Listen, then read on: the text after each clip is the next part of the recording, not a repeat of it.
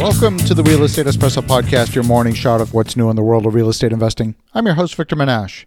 If you're loving what you're hearing on the show, go out and tell 2 friends today about the show.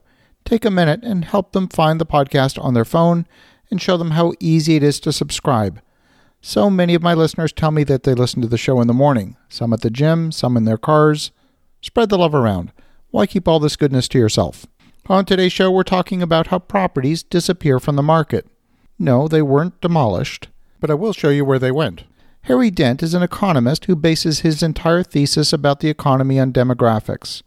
Demographics can predict so much about human behavior. We know there's a range of ages when people spend the most money on education. That's usually between age of 18 and 24. We can use the number of live births to predict the number of diapers that will sell in a given year. We can use demographic data to predict housing trends. As real estate investors, we know that real estate is hyperlocal. So how do you map the knowledge of the macroeconomy and demographics to the specifics of your local market? It's by understanding who your ideal customer is and then overlaying demographics on top of the needs of your ideal customer. If your product is a 4-bedroom house in the suburbs in a nice neighborhood, it's a pretty safe bet the buyer is likely to be a family. It's probably not an empty nester late in their 60s who are looking to buy a 4-bedroom house. It's probably also not a new graduate from college. Today, we're going to talk about a huge demographic group called the baby boomers. The oldest baby boomer today is 73 years of age, and the youngest is 55. For the next decade, we're going to see that demographic group retire in growing numbers. That's worth paying close attention to. This past weekend, I was speaking at an investor conference, and I was speaking about a product that we have in a vacation destination. I actually met several people who had purchased in the same destination, but not as investors, to own or occupy the units themselves. When people retire, they often have certain life goals. They want to downsize. They don't need such a large house. They don't want the effort and expense of cleaning and heating a large space when they're only using a small fraction of it. They also want to travel. So for many, that means having a place where they can confidently leave and know the property is going to be safe. If the property has a large yard with a lawn that needs to be cut or a laneway that needs to be cleared in the winter, that's not as good a fit as a condo in a complex where there's maintenance staff on site all the time, and the majority of the maintenance items are the responsibility of the condo corporation. Some people want to retire to the beach. Some will want to retire to that chalet in the mountains. They want to spend time in an environment that's emotionally uplifting and inspires them on a daily basis.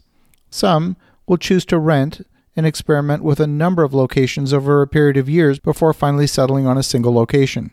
Others will choose their dream pad very quickly. And yet for others, they will maintain multiple residences and move with the seasons. This particular demographic group is looking for walkable communities with lots of community amenities. They're looking for desirable destinations, and they're looking for buildings with on-site amenities and strong on-site management. They're looking for a resort lifestyle where they can walk to the beach or breathe in the mountain air. These properties were often built as condos in resort complexes, sometimes with a hotel attached.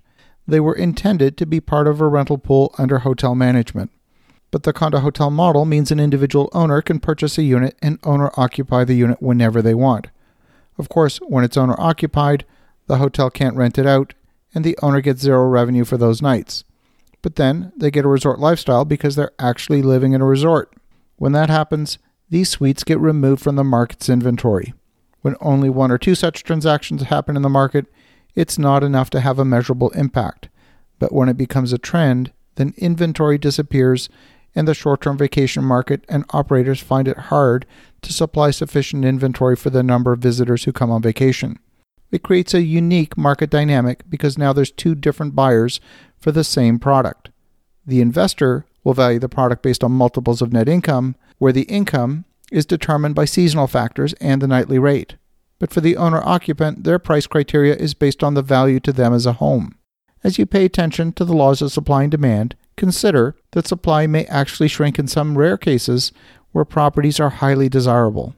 We always look for those special situations where there's more demand than supply.